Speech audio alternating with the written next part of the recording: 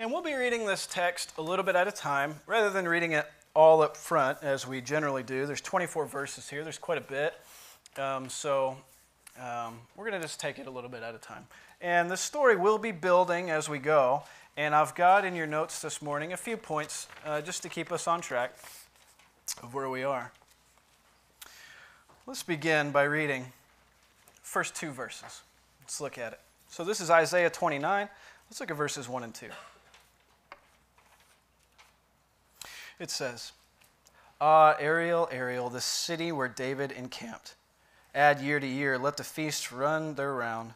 Yet I will distress Ariel, and there will be moaning and lamentation, and she shall be to me like an Ariel."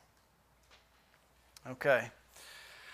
If you're like me, I read these first two verses, and I shrug my shoulders and say, okay, I'm going to go ahead and keep reading until something of significance comes out, because I don't know what that means. There's probably, if I were to guess, unless you've studied this passage, maybe one person in this room who knows what this word Ariel might mean.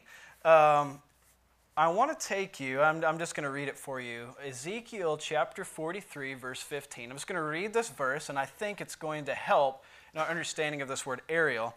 And if Jane and Lena were in here, they would be thinking something different when I say Ariel, if you know what I mean. Ezekiel 43:15. It says, "The altar hearth 4 cubits, and the altar hearth projecting upwards 4 horns." That's the whole verse. You might say, what does that have to do with anything? Has everything to do with everything, in fact. I want to show you a picture. This is Solomon's temple. This would have been the temple at the time. Of course, an artist's rendering, right? And it's kind of dissected a little bit to where we can see inside the temple. And I know you can't see very many details. That's okay. It's not the point. But here we see the temple. And on the outside, does that go to that next one? Look where this square is here. See that right there on the outside? Okay, this would have been the altar. And on that altar, you see up on a stone platform, there is an altar of bronze. And you see there's a little tiny man up there, and there's a fire burning. Well, on top of this altar of bronze, there is, if you think about your grill at home, there are grates running this way, and that's where you lay the meat to be burned, right? Okay, the place where you lay the meat to be burned is the word Ariel here, and it has just been transliterated. I'm sure that's not how you say it in Hebrew, but that's how we have it in English, and it's transliterated. What it means is the very place where the meat is laid to be burned on the altar. Okay, so when we go back to Isaiah chapter 29 and we read, "Ah, Ariel, Ariel, the city where David encamped, add year to year, let the feast run their round. Yet I will distress Ariel, and there will be moaning and lamentation. She shall be to me like an Ariel." Okay? She shall be like, to me, like the place where sacrifice is burned. Here's what he's saying. Jerusalem, the very city where David encamped, will be to me like the place where where sacrifices are lit on fire. Why is God calling Jerusalem this altar hearth? Let's keep going. Look at verse 3. Verse 3 says, "And I will encamp against you all around you, and I will besiege you with towers. I will raise siege works against you. You will be brought low in the earth. From the earth you shall speak, and from the dust your speech will be bowed down. Your voice shall come to the ground like the voice of a ghost, and from the dust your speech shall whisper. But the multitude of your foreign foes shall be like small dust, the multitude of the ruthless like passing chaff. And in an instant, suddenly, you will be visited by the Lord of hosts with thunder, with earthquake, great noise, with a whirlwind, tempest, with a flame of devouring fire." I don't know why I'm stumbling over my words so much this morning. Maybe I need a drink of water. Excuse me. Okay, so here's what he's saying. God is going to visit Jerusalem with devouring fire. Did you see that in verse 6? Okay, so here's the imagery that he's giving. He says, "Ah, Ariel, Ariel." He's saying, city. Now, we know this because we've been studying Isaiah since the very beginning. Does God have a good outlook on the city of Jerusalem right now? No, but all of this is leading towards a faithless, evil people. And what he is saying now in this is, okay, let's think of it this way. because you have been who you've not been faithful to me, you are going to be to me, this city is going to be like an altar hearth, the place where you lay a sacrifice. All right, and I am going to visit you with a devouring fire. Okay, so if Jerusalem, the city, is the grate where the sacrifice is laid, and God is going to consume it, what do you think is going to be laid on that altar to be burned? The people, the inhabitants of Jerusalem. Not a very good picture so far, right? Maybe it gets a little bit brighter as we read, and it does actually, thankfully. Okay, here's some of the things that God said he's going to do. He said, if you just skim it with your eyes, you'll see, he says, I'm going to encamp against you. I'm going to besiege you with towers. I'm going to raise siege works against you. And you will be brought low. And your speech will be brought low. If that's in verse 4.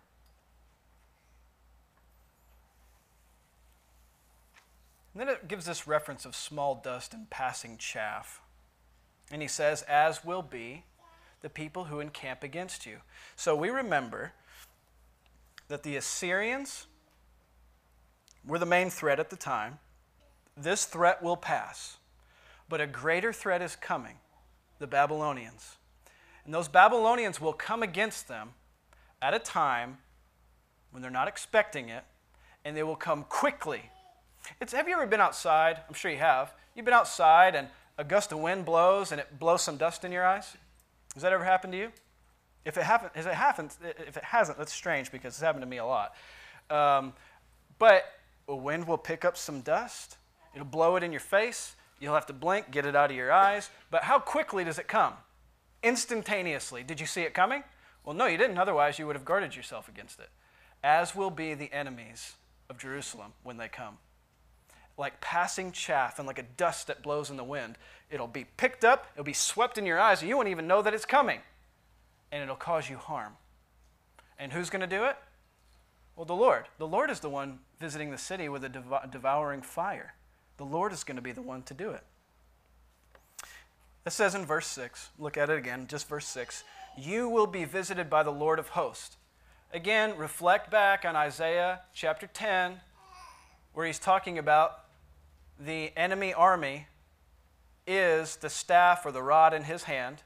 So even though the enemy army is the one hitting them, right, battling them, who is really doing it? It's the Lord. He's the one that sent them. Okay, so it says the Lord is going to visit you with thunder, earthquake, great noise, whirlwind, and tempest, and the flame of a devouring or consuming fire. Now, we've heard that phrase, consuming fire, before, haven't we? That's a familiar phrase. For our God is a consuming fire. We know that. Let's talk just a little bit about fire from the Lord. There was fire from the Lord during the dedication of the priests in the tabernacle.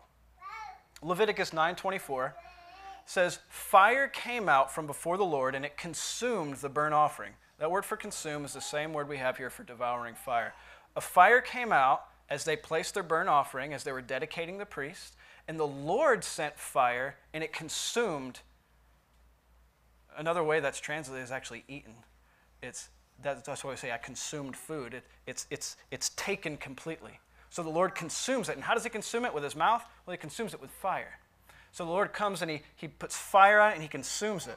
It says he consumed the burnt offering and the pieces of fat on the altar. When the people saw it, they all shouted and fell on their faces.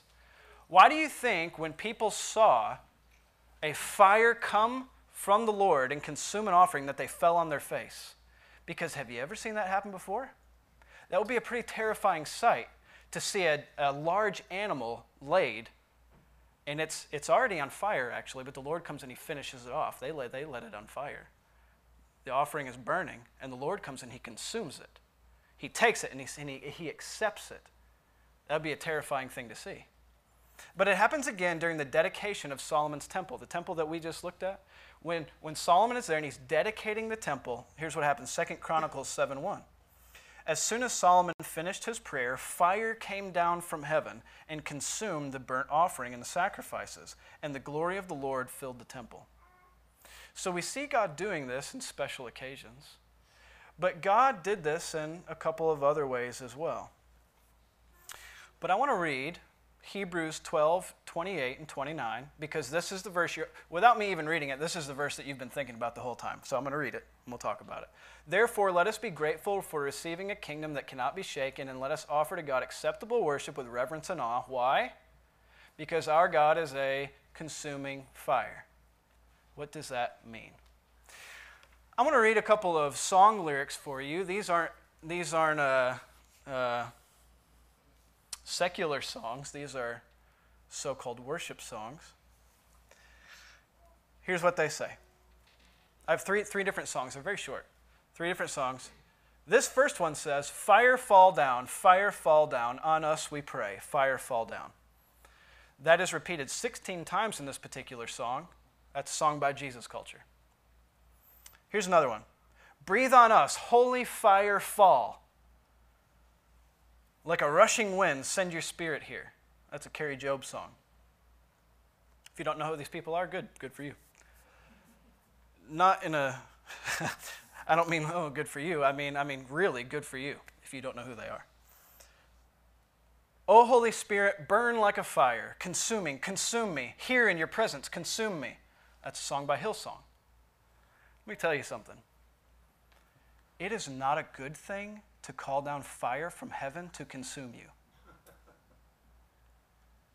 But yet, in Pentecostal circles, and as it's creeping into evangelical circles, this terminology, this phraseology of saying, Lord, send your fire, that is an unbelievable thing to ask for. Luke 9, 52 through 54. Here's the only circumstance I could find where the disciples said, bring down fire. And let's see if it was a good thing or a bad thing.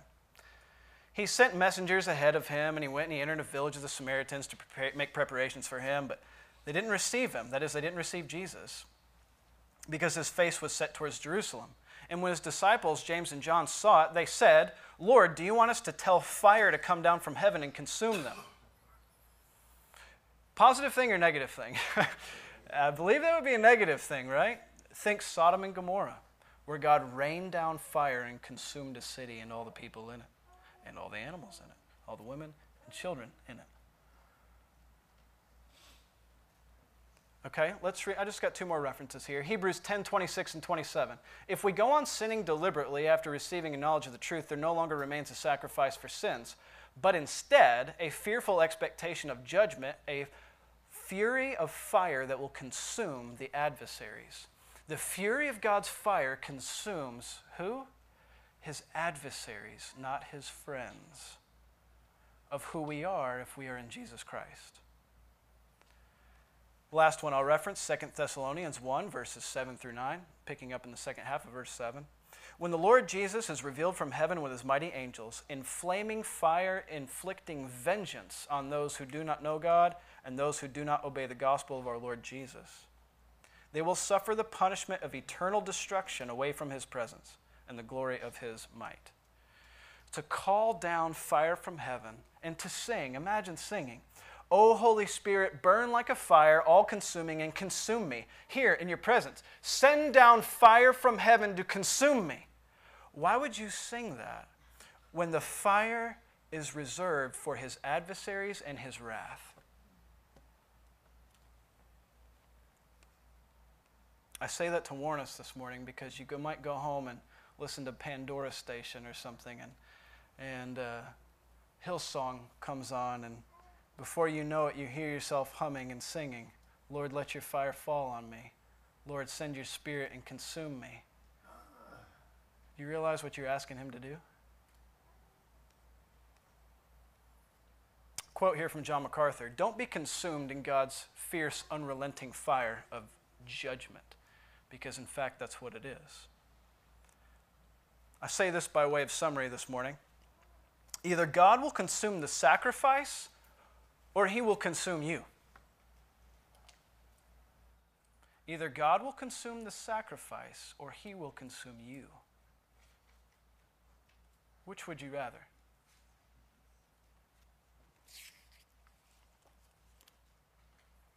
The story doesn't end here, though. Let's continue reading verse 7.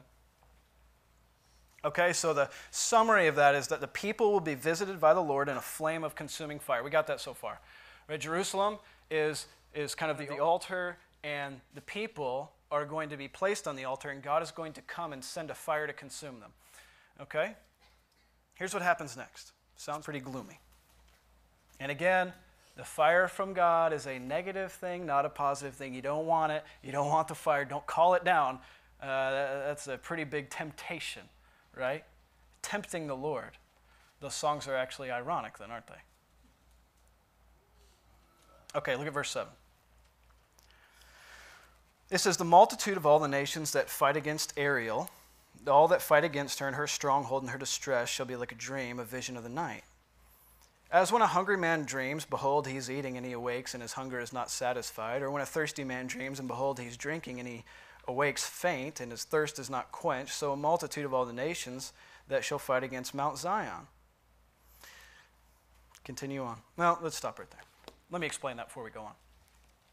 Okay, so I just read for you what happened during the dedication of the priest at the tabernacle. Do you remember the verses that immediately follow that dedication when the Lord sent fire to consume the burnt offering during that dedication? The very next verses are the story that you will know. It's about Nadab and Abihu. You remember these guys? It's just 2 verses, so I'm going to read it for you. It says, this is Leviticus 10, verses 1 and 2. Now Nadab and Abihu, the sons of Aaron, each took a censer, and they put fire in it, and they laid incense on it, and they offered unauthorized, or could be translated strange, fire before the Lord, which he had not commanded them. And so fire came out from before the Lord and consumed them, and they died. Why did fire proceed from the Lord and consume it? Because the Lord accepted the sacrifice and consumed it instead of the people. Okay, when the Lord did not accept a sacrifice, it consumed the people instead of the sacrifice. Okay, so again, the Lord will either consume a sacrifice or he will consume you with his wrath. And it says, all this whole circumstance will be like a dream to you.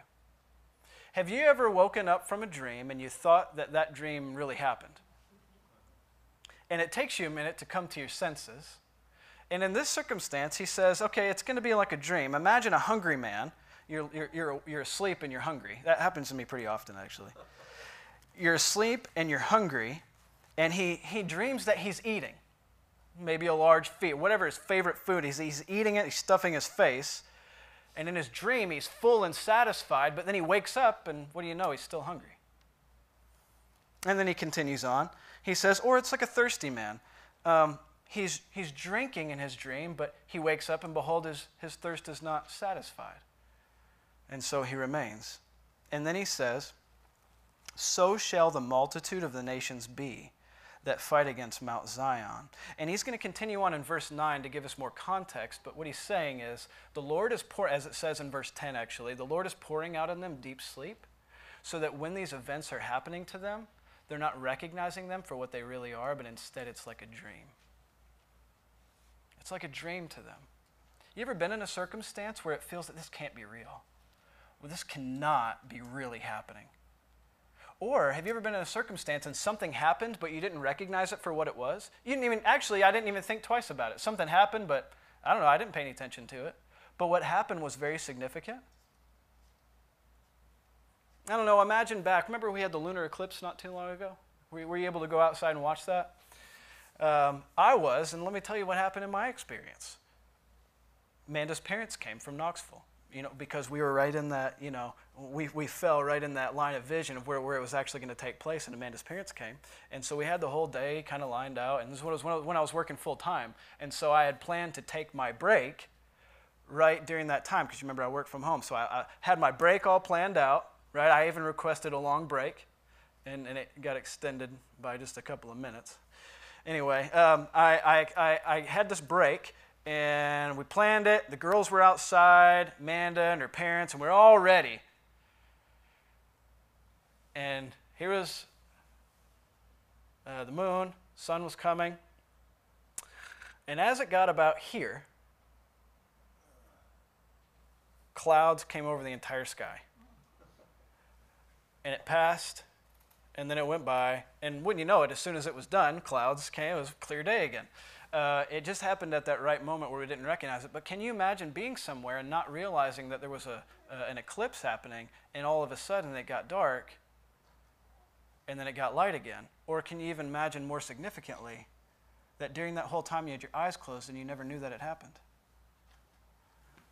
This is what's happening for the people of Israel. Great events are happening around them, but they don't recognize them because a deep sleep has been given to them by the Lord, that they can't even recognize significant events that are happening around them.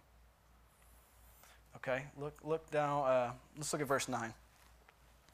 Astonish yourselves and be astonished. Blind yourselves and be blind. Be drunk, but not with wine. Stagger, but not with strong drink. For the Lord has poured out a spirit of deep sleep, and he's closed your eyes. That is in reference to the prophets. And he has covered your heads. That is in reference to the seers. Okay? Have you ever woken up from a deep sleep and you were not with it and you tried to do something and you couldn't do it? This, again, happens to me pretty often. If Amanda ever wakes me up in the middle of the night, I am useless. I think that the house is on fire when it's something small. I don't know what I think is happening. My mind is not with it. Not only is my mind not with it, my body is not with it. Do you know there's something that our body kind of goes into a type of paralysis when we sleep? So sometimes if you're woken up in an instant, your body actually, if it's not processing things right, may still be in a state of paralysis. But, does that happen to you? Oh. And so your body and your mind might not be with it when you get up, and sometimes I've woken up and I get out of the bed right away and I do kind of stagger a little bit. Has that ever happened? Because things have not settled in yet. This is what's being referenced. He says, a deep sleep has overtaken you. And so, be blind and stagger, but not with wine, and be drunk. But you're not drunk with wine or strong drink here. You're drunk in the spirit of your mind, your eyes and your ears. You can't hear the word of the Lord. You can't see the events happening, taking place right in front of your eyes. Why? Because the Lord has made a deep sleep fall on you, and you're staggering and stumbling around, and you're blind and you can't hear. You're in that state where I can't wake up and I can't recognize anything happening around me. This is the state of the people. Can you imagine? Now, we know that this is figurative language, helping us to understand through pictures and through stories and symbolism what the state of the people is. The people are in a spiritual state of not being with it completely. They don't know what the Lord is saying. They can't hear him. They can't see him. They can't even see events for what they really are. That's the state of the people. Okay? Continue on. Verse 11. And the vision of all this has become to you like the words of a book that are sealed. When the men give it to one who can read, saying, read this, he says, I cannot, for it's sealed. And then they give the book to one who cannot read, and they say, read this, and he says, I can't read. Verse 13. But the Lord says, because this people draw near with their mouth, let's stop right there actually. Let me talk about verses 11 and 12. That's pretty self-explanatory, isn't it, I think?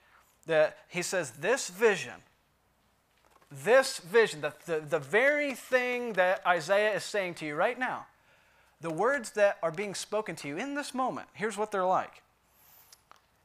It's like a book that's sealed. You say, okay, I have this book from the Lord. And you say, well, I can't read it because it's sealed. And so you give it to someone else, and they say, will you read that for me? And he says, well, I can't. It's sealed. It's not mine to open. He says, okay, understood. Evidently, he takes it to someone else. He says, okay, someone else couldn't read this. Will you read it? It's like, okay. He breaks the seal, and he opens it. He says, oh, wait, I don't know how to read. He said, well, I need someone to, I can't understand it. Someone help me to understand. But the prophets can't see the Lord. The seers can't hear from God. There is no one to help. No one can understand the word from the Lord. What a sad place to be, right? But it's still hard to have sympathy on them, isn't it? Because, let's read next, verses 13 and 14. The Lord said, here's the heart of the issue, okay? This is why all this is happening to them. Because this people draw near with their mouth and honor me with their lips, while their hearts are far from me, and the fear of me is a commandment taught by men, therefore, behold, I will again do wonderful things with this people, with wonder upon wonder. And the wisdom of the wise men shall perish, and the discernment of the discerning men shall be hidden. Okay, let's pause there. Okay, so I have there as a summary of what's happening here. The people will be consumed because they do not understand, and their worship is false. And we can actually relate to that boiled down to its simplest form, can't we? Do you understand the word of the Lord perfectly? Do you? No? Okay. What about your worship? Is it always genuine, heartfelt worship to the Lord? No? Okay, well, I guess it's not. So I guess we're kind of like them, aren't we? I guess maybe we deserve too to be placed on the altar and consumed by the Lord, if that's what it all boils down to. Here's what he says. Because this people draw near with their mouth and honor me with their lips, but their hearts are far from me. I've been saying over and over again that worship is a matter of the heart, but it's not only a matter of the heart, because a lot of things are a matter of the heart, aren't they? That's about the way you feel, right? I can love a lot of things. I can do a lot of things from my heart, but it doesn't mean they're going to be right, right?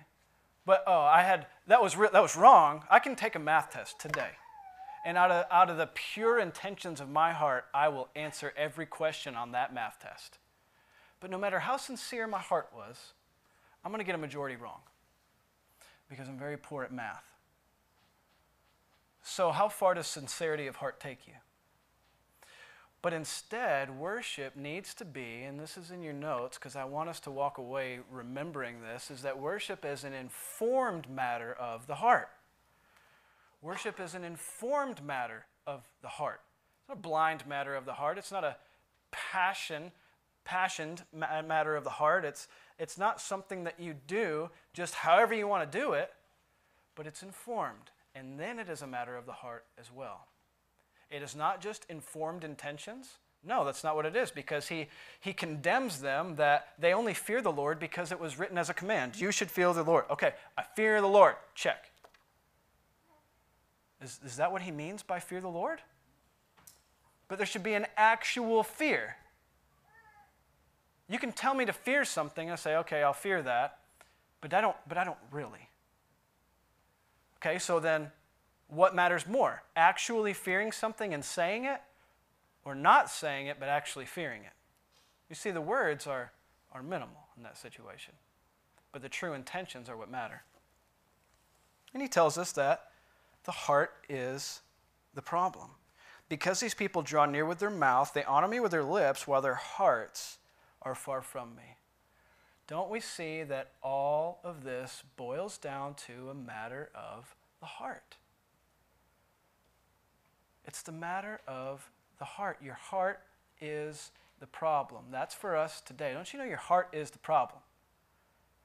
You can draw near to God by saying, I love Jesus, I love everything Christian, whatever it is. I love coming to church, I love giving money, I love reading my Bible. I will give every praise with my lips that I possibly can. But what about your heart? You can honor God with your lips all day long, but if it's not attached to the sincere intentions of the heart, then it's meaningless. That's not what God wants from you. If you think what God wants is for you to come and give him something that's not sincere, then you don't understand who your God is. Your God knows the very intentions of your heart. You can't hide it from him. You can't go to church and sing the songs but not really be engaged and mean them and think that you've offered God praise. That's not it. You can lift your hands and be passionate all day long. You can sway with it. Doesn't matter unless your heart is the thing that's engaged in worship rightly. You can passionately say, Lord, let your fire fall. Let your fire fall on me. Consume me in this place. What a foolish thing to say. Your heart is not informed on how God ought to be worshipped. Therefore, let us offer to God acceptable worship. because our God is a consuming fire. It's a matter of the heart. Honoring God with your lips, not a bad thing, right? But let's honor God with our lips. Let's do that. The fear of God, good thing. Let's fear God. We should. But if those things only proceed from your lips, there's a problem. Your lips ought to speak out of an overflow of your heart.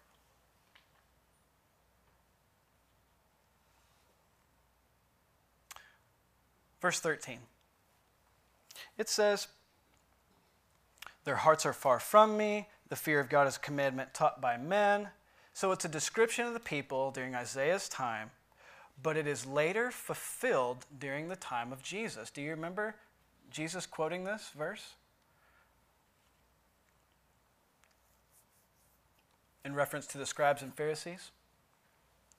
Verse 14, likewise, was written during Isaiah's time, but fulfilled at another time during the time of Jesus.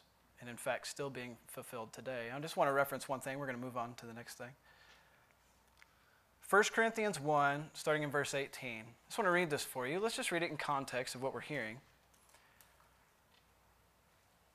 So the people don't understand. They don't have wisdom. They don't have discernment.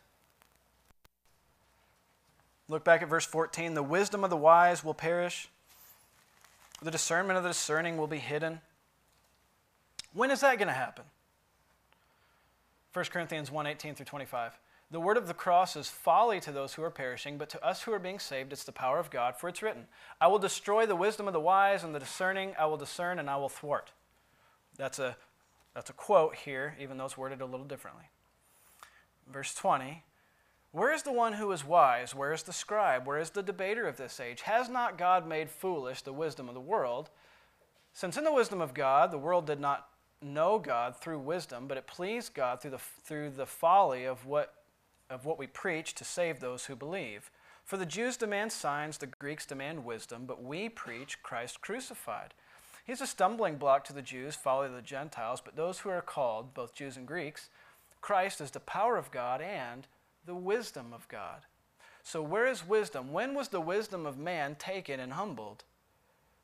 In Jesus Christ himself. This is when the wisdom of man, even though the wisdom of the people of Jerusalem was humbled when they were destroyed by the Babylonians, right? That's a humbling experience to have your temple taken away and destroyed, burned to the ground. That's humbling. So yes, it was fulfilled then, but more significantly, the wisdom and discernment of men happened when Jesus Christ came to show us how foolish we were, how disobedient we actually are compared to Christ. He is the very wisdom of God. He is the very power of God. So God will consume the wisdom and discernment of men. Why? Well, quite obviously, so that men will rest in the wisdom and power of God rather than their own wisdom and power. Right? Isn't that what you want anyway? All right, let's look at the last section here, verses 15 through 24. It says, Ah, you who hide from the Lord your counsel, whose deeds are in the dark, and you say, who sees us? Who knows us? You turn things upside down. Shall the potter be regarded as the clay, and the things made say of its maker, he did not make me, or the thing formed of him who formed it, he has no understanding. It is not yet a very little while until Lebanon shall be turned into a fruitful field, and the fruitful field shall be regarded as a forest. In that day the deaf will hear the words of a book, and out of their gloom and darkness the eyes of the blind will see. The meek shall obtain fresh joy in the Lord, and the poor among mankind shall exult in the Holy One of Israel. For the ruthless shall come to nothing, and the scoffers cease, and all who watch to do evil will be cut off. Who by a word make a man out to be an offender, they lay a snare to him who reproves in the gate, and with an empty plea they turn aside from him who is in the right. Therefore the Lord, thus says the Lord, who redeemed Abraham concerning the house of Jacob. Jacob shall no more be ashamed, no more shall his face grow pale. For when he sees his children, the work of my hands in his midst, they will sanctify my name. They will sanctify the Holy One of Jacob, and will stand in awe of the God of Israel. Those who go astray in spirit will come to understanding. Those who murmur will accept instruction. Okay? Do people think they're in control? They have more wisdom than God? Can a vessel that's made by a potter come to life and say, you don't know what you're doing? That's the ridiculous statement that's made. Or it says, the pot, that potter didn't make me. You might say, well, then where did you come from if a potter didn't make you? And you might say, well, right, okay, I guess I get that. You can't say that God is not your maker. That's just as absurd, even more absurd.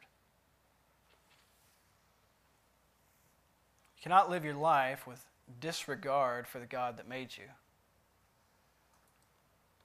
Verse 17, there begins to be some hope in this bleak picture of a people who are going to be burnt on an altar and devoured by God because they don't understand and they don't have wisdom or discernment. And their worship has been fake to God. They think by just putting up a front that God will be pleased.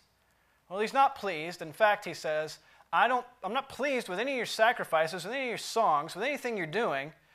I'm going to take you and put you on the altar and burn you up. Because everything you've been doing has actually made me more mad. In fact, that's what Romans 1 says. You store up wrath for yourself on the day of judgment. But there is hope. Look at verse 18. In that day, the day when all these things are actually and finally fulfilled, in that day the deaf will hear the words of a book. Remember before the book was closed and no one could understand it, no one could read it? Well, now, all of a sudden, the people who once were deaf have the book open and they actually can understand it. That's miraculous. The deaf shall hear the words of the book, and out of their gloom and darkness the eyes of the blind will see. And the meek will obtain fresh joy in the Lord. The poor among mankind will rejoice or exalt in the Holy One of Israel. Okay, so it says the deaf hear, the blind see, the meek have joy, and the poor rejoice. Now, we remember Jesus talking about something like that, don't we? Luke 7:22, he answered them, go tell John what you've heard. The blind receive their sight, the lame walk, lepers are cleansed, the deaf hear, the dead are raised up, the poor have the good news preached to them. In other words, the poor are rejoicing. So Jesus is finding fulfillment in the gospel itself. The ultimate fulfillment of this is the gospel itself. The day when the deaf will hear, quite obviously, you and I are the deaf ones. You and I are the blind ones. We were meek and poor, but in Christ we hear and we see and we have joy and we rejoice. Those are the only two pictures we have of humanity. Either blind and deaf and in darkness, or those who can hear and those who can see and those who have a fresh joy in the Lord. There is no middle ground. Verse 20. The ruthless shall come to nothing, the scoffers will cease, all who watch to do evil will be cut off. In a word, they make a man out to be an offender, like a snare one who reproves him at the gate. They condemn someone with an empty plea. All this is saying that there used to be a group of elders who would sit by the city gate, and people would come up to them and they would say, hey, I got a problem with this guy over here, and I'll give you, whatever their money was or trade, I'll give you this if you give me a favorable judgment over this guy. And then they say, okay, sounds good to me. And he says, okay, he did this to me. And he says, well, what's your proof? It doesn't matter, he did it anyway. With one word, you make someone out to be an offender. But then look inside to yourself. Who is the offender to God? It's you. You're the offender to God. That's what he's saying. Verses 22 through 24. So thus says the Lord who redeemed Abraham concerning the house of Jacob. Here's the end of the story. Here's what God has to say when it's all said and done. Jacob shall no more be ashamed. Well, pause right there.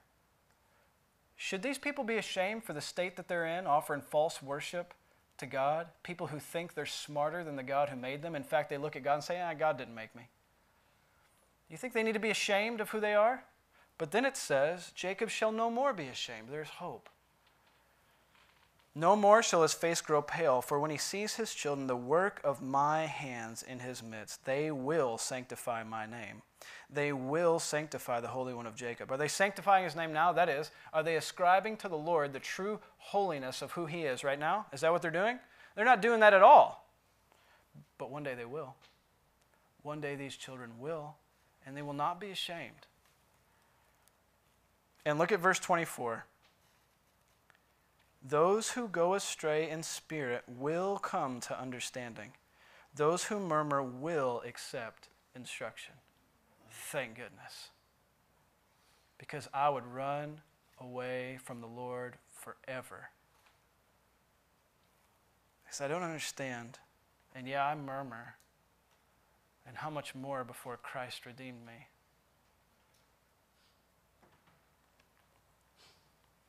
God's wondrous act, what is that? He says, I'm going to do wonder upon wonder. What is that exactly? God's wondrous acts produce a people that are humbled and they stand in awe of him. Now, why that's wondrous, now we think of wonderful as in, oh, that's wonderful. We think beautiful, or that's good. That's wonderful. What this means is actually invoking wonder. How is that possible? That's wonderful. That's a real sense of the word wonderful. It's wondrous. How can that be? That the Lord would take such a disobedient people who don't understand, who actually deny the fact that he is the one that made them, and he would open their minds to understand. The very ones who murmur against him, he says they will murmur no more, and they will sanctify my name. Now that is something wondrous, isn't it? How could God do that to me? Did I deserve that? No. I deserve to be placed on the altar and burned up. That's what I deserve. But God in his mercy has made another way. Thank goodness. We're going to finish here. I just want to reference two things. Philippians 2, verses 12 through 13. We remember what it says. Therefore, my beloved, as you have always obeyed, so obey now, not only in my presence, but much more in my absence. Work out your own salvation with fear and trembling, for it is God who works in you both to will and to work for his good pleasure. It is God who works in you both to will and to work for his good pleasure. Do you remember that here in verse 23, it says, he will see and the children will be the work of my hands. How is it that you are able to hear and see and understand the word of God and be used by God and to put away sin and to put on Christ? How is that possible? How do you know what the will of God is? How do you choose the will of God rather than the will of your flesh? Not by your own energy, not by your own efforts, for it is God who works in you both to will and to work for his good pleasure. It is God who is at work in you.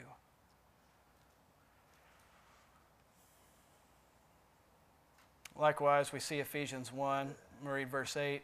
He lavished upon us in all wisdom and insight, making known to us the mystery of his will. Okay, so let's just look at what this chapter is telling us. The people will be visited by the Lord in a flame of consuming fire. Not good. I don't want that.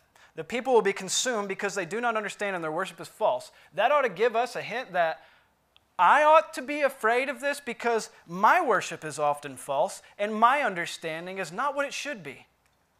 But the good news is in the second half where it says the people will not all be consumed because God has a plan for their salvation, because God is working in them for his good pleasure. We're going to end with Romans 12, verses 1 and 2, and I'd like for you to turn there. I'm going to read this, make some application to it, and we'll be finished.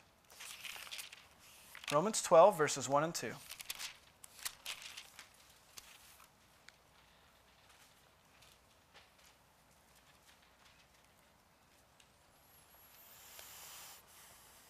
So then, listen to this language. I appeal to you, therefore, brothers, by the mercies of God, to present your bodies as a living sacrifice, holy and acceptable to God, which is your spiritual worship. Do not be conformed to this world, but be transformed by the renewal of your mind, so that by testing you may discern what is the will of God, what is good, acceptable, and perfect. So our life is to be a type of sacrifice, but here's the good news. The ultimate sacrifice has been paid. Life has been taken for your life. God will not demand you as a sacrifice for your sins, because Jesus was the sacrifice for your sins. But we ought to live a life of sacrificial worship to him, knowing that we should have been the sacrifice laid on the altar. So it says, by the mercies of God, present your body as a living sacrifice, not one that's dead laying on an altar. Because something that's dead laying on an altar can't be transformed and renewed, right? But you can be transformed and renewed. So we live each day as a sacrifice to God, being transformed. By the mercy of God, he has delivered you from wrath and fire from heaven. He has not consumed you. He consumed Christ for you. And for that we praise him.